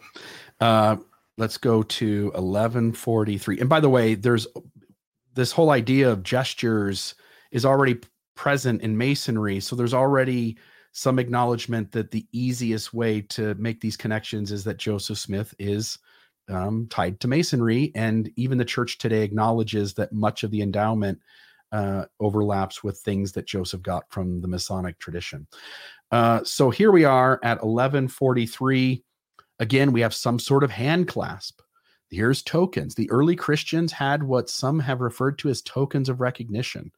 One dictionary of symbols suggests that an esoteric doctrine, the position of the hand in relation to the body and the arrangement of the fingers, conveys certain precise symbolic notions.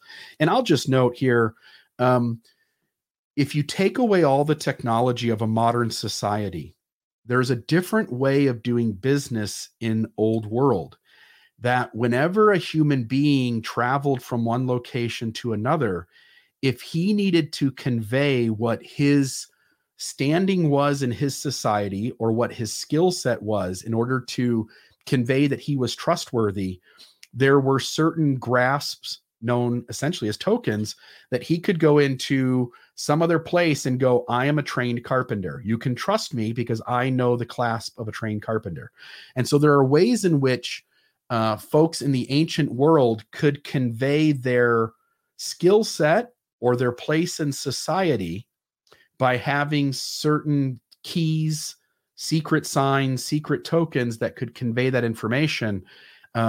Again, we wouldn't recognize that because of the way modern society works, because we can easily track records and keep track of things. And we've done that for, at this point, hundreds and hundreds of years. But if you go back far enough, there's a different way of doing business. And unless you're aware of that way of doing business, certain connections may seem unique when in reality, they're just not. Any thoughts here? And actually, we still use the same language like in computer security. We talk about when you're trying to essentially authenticate as you're logging into something, you actually use tokens and handshakes in order to do that. They actually call that a handshake to go back and forth, where you're sending in your secret code to say, here's the passcode that I know, and then there's something on the other side that checks to confirm that you have the right passcode. That's called a handshake. And so this concept is the most prevalent idea. This does not prove that the people who programmed and came up with the terms for computer security had this idea revealed to them from God. It's just that this is the most common way we talk about of authentication. Yeah, we are doing tokens today, aren't we? Yep. All right. So passwords, same idea here. These secret words or passwords symbolize fidelity to covenants if they were kept. Like, that's one approach, but they meant lots of things and they're used all over the place. So again, just this note, this idea of passwords, it's easy to make connections to the ancient world, but it doesn't necessarily mean that both this connection in the ancient world and Joseph Smith have to be getting it from an invisible God in the sky who's talking to him, and because he wants Joseph Smith to restore the true church. That just isn't the way it works. Any other thoughts on this one? I'll just move to the next one. Yeah, and just that you had mentioned that this idea of the tokens and passwords and handshakes and whatnot, this is the entire point of the Masonic. It's already there. Yeah, it's there. So we have a less exotic explanation for all of this stuff. Right. Perfect. All right. The idea of knocking on the door 3 times. He gives an Egyptian example. He's talking about inside, I think that's the Roman Catholic Church, perhaps. Russian Orthodox Church. There's this idea that there's a door that enters into a sacred space and that it always has to be 3 knocks. But let me see if I can find my, and I want to be really careful here. So I'm going to mute this first before. I don't really want to play. Oop, here we go. Let's play. This is the very beginning of a Masonic documentary. So let's play this for just a moment.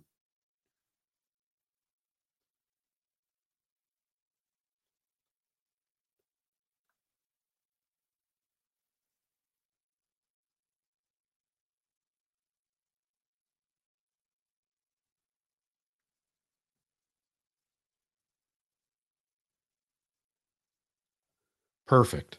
So we first know right off the bat that this is prevalent in Masonry.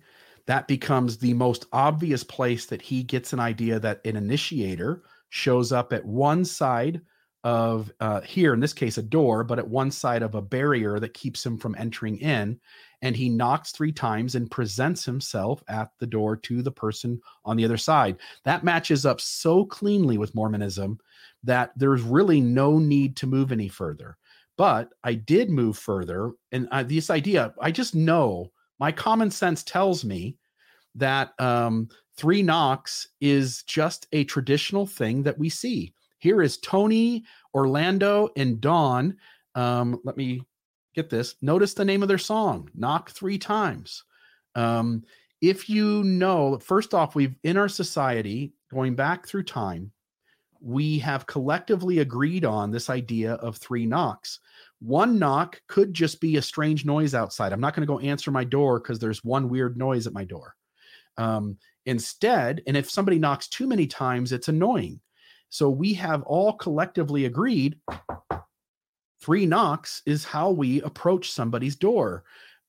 It's everywhere. Here, let's do knocking on, let's put this one up. Wikipedia, knocking on wood. How many times do you knock on wood? The tradition is when you want something not to happen to you that you just said could happen, we say, "What, you need to knock on wood." So we knock on wood. How many times? We do it 3 times. If I do a search here for 3, 3 knocks is the tradition in doing that. Here's another one. What is the meaning of 3 knocks of death? My grandma believed in this. If there were 3 knocks at the door and she went to answer it and there was nobody there, she was nervous that somebody else would die in her family. We were also taught that, like, if 3 people died really close to each other, it was an omen that it was going to be bad luck for everybody in the family. Like, there are just these things that are prevalent in society that have to do with number 3. And I know you wanted to say a few things on that as well.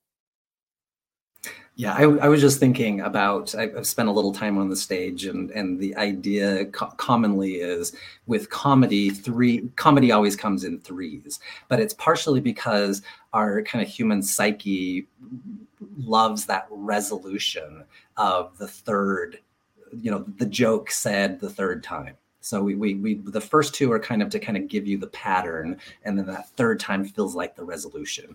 And so that's basically, we love 3s. We love things to happen in 3s. And so this idea of 3 knocks on the door, once again, it's just like, why not 17 knocks on the door? If there were 17 knocks on the door, and then we found this kind of hidden document later that talked about that, in the ancient Israel temple they did 17 knocks. It's like 17 is a really weird number. Yeah.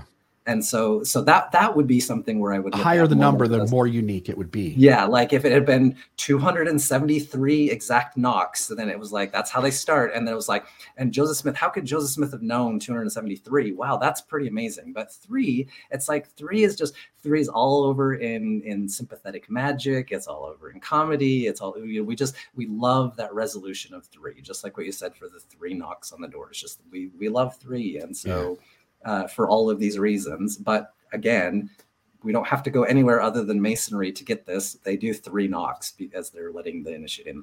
Yeah, 3 knocks is like water is wet.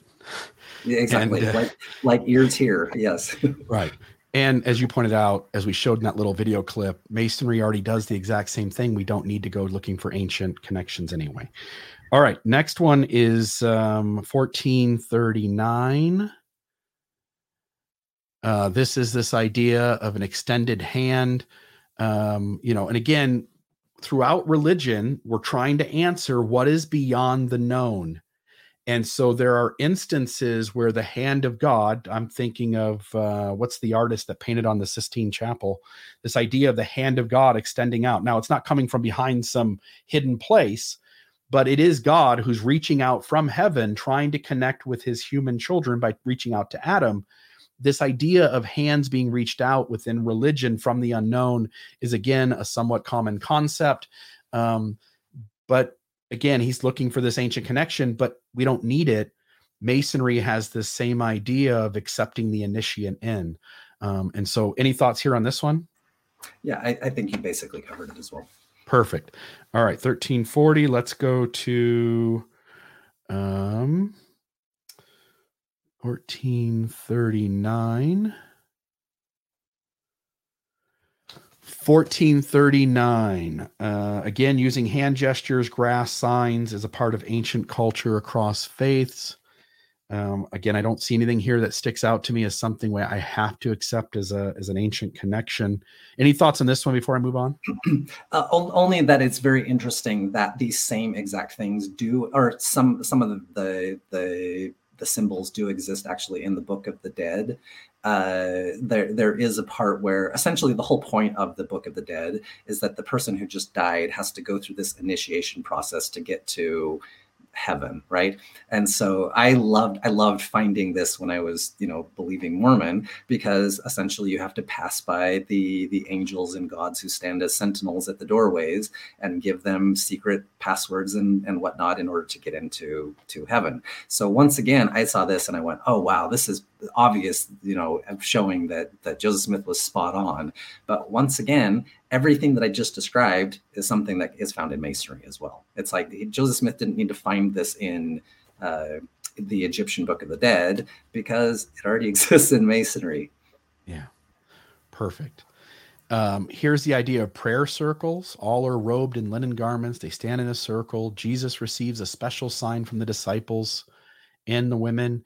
He has those in the circle have their hands one of the special tokens. Jesus is before an altar. He opens his prayer with coded word or phrase, which he repeats 3 times. The opening of Jesus' prayer translated as, "Hear me, my Father." Those in the circle repeat the words of the prayer. I'll just note, when I was investigating the church and I had just joined, the missionaries took me out to teach a investigator, and she was a Jehovah's Witness.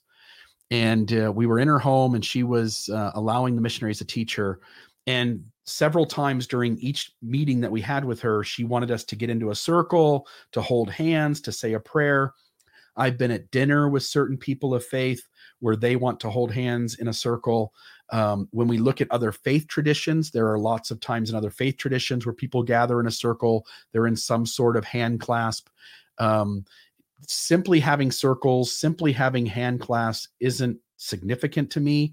These other things that this person's putting in, I haven't, again, we didn't have time to do all this research, but some of these seem a little interesting to me, but they're also things that I would expect to find within religious culture. Certainly prayers are going to be said, and prayers are going to be said certain ways. We're going to ask the deity that we're speaking to hear us. That makes perfect sense. And that shows up all over the place. The idea of repetition is all over the place. And what we also need to recognize is that Joseph Smith early on with folk magic also dealt with circles and was also a very religious person and dealt with prayer. There were certain incantations that needed to be done, certain ways that words had to be done. There were times it had to be repeated. And again, that number 3, as we pointed out earlier, it is just common in religious rhetoric that things need to be repeated. And when they're repeated, they're almost always repeated 3 times. It's not, you don't repeat things 5 times. You don't repeat it twice. In religious rhetoric, it's almost always 3 times. Any thoughts? I was just, as you were saying that, I was thinking of Holy Grail with the holy hand grenade, that the number of times shall be 3 and it shall not be 2. We love 3. So I had actually found a paper that was written by Michael Quinn, and he was just basically talking about prayer circles and how that they were prevalent during the time of Joseph Smith, not just even talking about the Masons, but that it was talking about in the 1800s, revivalists collected in small circles of 10 or 12, the Methodist Episcopal revivals in the 1820s and 30s. When the invitation was given, there was a general rush to large prayer rings or circle worship, and they would pray in circles, essentially, that this was something that would have been available at Joseph Smith's time.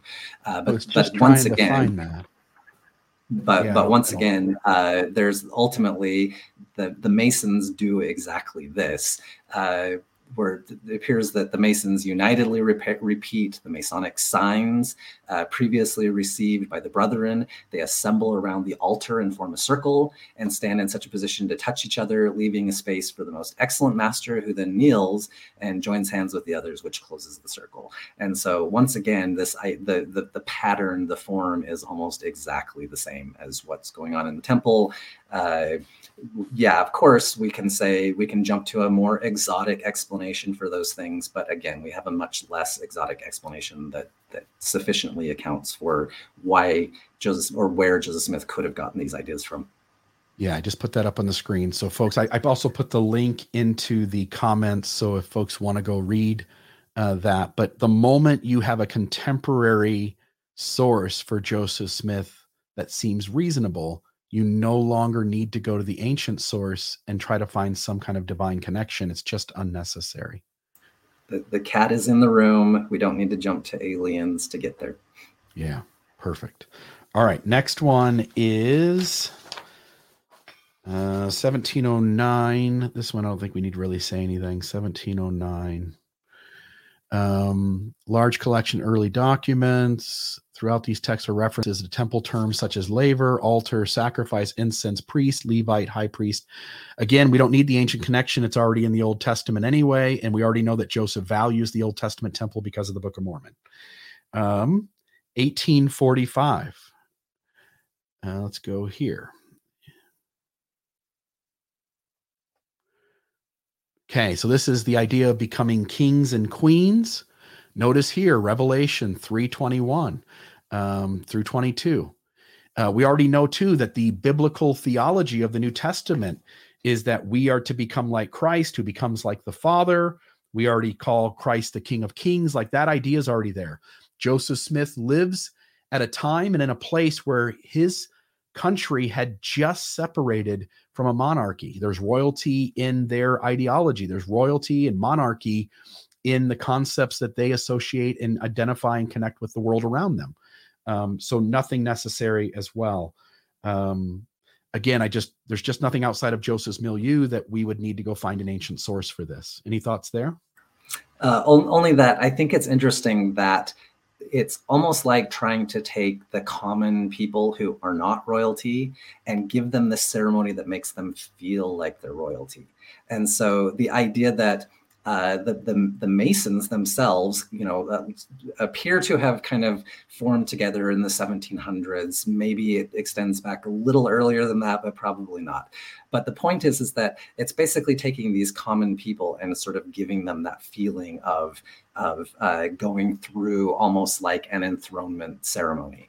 And so, and literally says this in the Mormon temple, talking about becoming kings and priests, right? And so the very idea that they're being kind of walking through sort of an enthronement ceremony probably does come from this very idea. It probably does come from the concept of the enthronement of the actual royalty that they came from. So there may be a connection here, but there's probably a connection for the same reason that there's a connection in the Masons. And then also I wanted to point out his use of the word perhaps here. He says he uses the word perhaps several times in that paragraph. And again, this is more like that last equation that we were looking at with the putting God on both sides of the equation in order to get this. Perhaps, let's pretend like that there is some observation, and so that we can reach this other, pretend a theory so we can reach a theory sort of thing. Yeah. That's essentially what that paragraph's doing there. Notice certain language, folks. When you're listening to someone defend the church, notice the what if, perhaps, maybe, could have been. We don't know, but it's going to need us to require, we're going to have faith. Anytime someone suggests faith at what you say, they're basically saying, like, let's just put the data aside and let's just believe anyway. These same kinds of things happen with these words, perhaps, maybe, what if. Soon as someone acknowledges that, you almost can be certain they are doing the thing Spencer is talking about, which is they want to take things on one side and take them out, or they want to take things on the other side and add them in. There's some sort of word game being played here where they're trying to create space in your head when the data doesn't really have the space on its own. So I call this straddling the equation, right? It's so essentially anytime, sure, somebody could show me another example that maybe doesn't fit this, but every example I have ever seen of someone invoking the term faith, they're putting theory on the observation side. The whole purpose of faith, the whole purpose of even needing to invoke the word faith in the first place is so you can put theory on the observation side so that you can come to your theory. I feel good, hence I'm going to ignore the rational argument. Yep. Yeah. All right. So there's that. Let's go to the next one.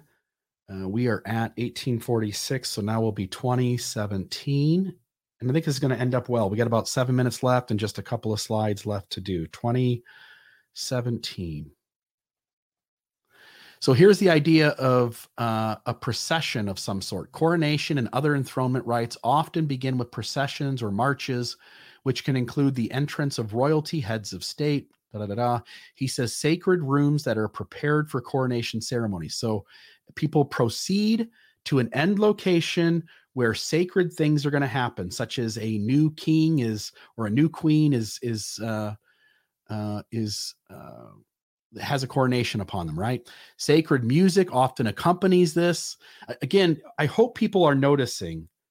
Can you sense how much of a stretch this is? This idea will be everywhere. These are basic themes to human ritual and human myth. We always need, any moment we lost one king to death and we're going to coronate a new one, we need some marker in place that says at this moment that person took over leadership. And so rituals and rites are often meant to be outward indicators of a moment in time where something has transpired or occurred. So in every religion, in every political system, in every, when President Biden went up to the stand and puts his hand on a Bible and says certain words, there are certain rites that are meant. And even in that presidential thing, there are certain processions that take place in that day of activities. Just notice there's nothing special going on here. This is what humans have been doing for a few thousand years at a minimum. Any thoughts here? Only to emphasize your word stretch there. I think of everything that is in this video, this is probably the greatest stretch to say that people walk into a building in order to have a ceremony. It's like, how else are you going to have a ceremony if people don't walk into the building? But Anyway, laying that aside, I want to reemphasize as well that the guy is looking, the guy who made this video is looking for things. Obviously, he stretched with this one. This is the most stretchy thing, but probably in the same frame of mind back in my Mormon days, I would have been happy about this too. Yeah. All right. So here's this idea that initiants will be given a new name. He's pointing at all these ancient sources, somewhat modern, and then even really ancient. Ancient Egypt, pharaohs received a throne name as opposed to a temple name. Again, first off, this is completely unnecessary simply because in Masonry, if I look for new name, look at that. I also present you with a new name. So it's already in Masonry that somebody gets a new name. Hence, we don't need to look further. But if we are going to look for further, it is prevalent all throughout the world. A religious name. If we go through all these different faiths, people receive a different name. It's not just Christianity. It's all the religions of the world. They all do it. Buddhism specifically, a Dharma name, and then Hindu religion specifically. A name change on religious conversion. This is just a common concept that happens in all religions, that when you go from being an outsider to an insider, certain things happen which you now have to have a name change. And it's also prevalent inside the scriptures anyway. Let me get rid of that. It's already prevalent inside the scriptures anyway, because Saul is changed to Paul. Abram is changed to Abraham. Like Joseph already knows inside of his own milieu that when conversion takes place, when God begins to communicate to somebody and they transition from an outsider to insider, a name change occurs. Any thoughts here? Only just to kind of go back to kind of generally what we're talking about here with the idea of accounting for observations, accounting for evidence, accounting for facts with a theory. And so what's happening in this video is that he's kind of doing the sharpshooter fallacy, right? So what he's doing is he's taking a very small subset of observations and trying to account for those with essentially the theory that he wants to be the solution, right? And so what we have been doing in all this time is talking about all of these other observations that he, like the swastika or whatever the case is, that he doesn't want to kind of consider while he's coming up with his theory. But unfortunately, if we're going to be rational thinkers, we have to account for all of these things. We have to account for why does Shinto have a washing, and talking about cleansing the ears and the eyes and everything like that? Why do the new names exist in Buddhism? And so in order to come up with a rational explanation, well, again, going back to what you had said, maybe an hour or so ago, well, maybe there was some common religion that was common to all of them, and all of them really descended from Judaism or whatever. But again, that's a what if, right? That's a what if that takes much more conjecture than just saying, the number 3 is a totally common thing to do with Knox. That the ears, common symbolism of ears is to hear. The idea that these things are just all over the world is because that's how we think about these symbols. The ears perform a literal function of hearing. And so symbolically, we think of them as ears to hear. Water performs a literal function of cleansing. And so symbolically, we think of it as cleansing with water. It didn't take some person to come bring this knowledge down to the different groups of people all over the world. It just comes from the idea that that's what we use water for. That's what we use ears for. And so obviously they become common symbols. And so, but the point with all of this is, when you're trying to account for all of this evidence, you have to account for all the evidence, not just the evidence that you want to look at in order to come to your conclusion. Yeah. Yeah. All right. And then the last slide here, 2107. There's more slides, but I just didn't see anything that was worth covering. It's kind of him wrapping up. But 2107, washing and anointing. The coronation ceremony for Tai King Maha. Again, he's doing the work for us, right? Like he's showing like, look, this is just common stuff that's found in themes throughout the world.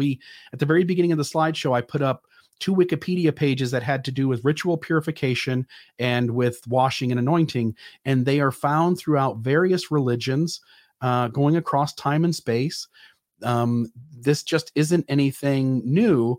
It's already in the Bible itself. There isn't any need to go like, hey, all of the religions across time and space all have some sort of insight into Heavenly Father's revelation, and hence Joseph Smith connected with it too, and hence the church is true, when in reality, the critical thinker goes like, I would expect to find washing and anointing within the religion that Joseph Smith creates, because it's in the religion he came from, and it's in his milieu, and it's all across time and space as a common concept that religious myth creators come up with.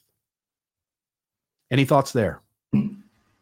Just that I agree. This is kind of the basic theme and concept that we've been going through. So, okay, I didn't know if we'd get it done in 2 hours, Spencer, but we did it. I think we did great. Yeah. Perfect. Love it. We're not going to be as charismatic or as exciting as that guy's video that we just covered, but I think that at the end of the day, critical thinking should always win.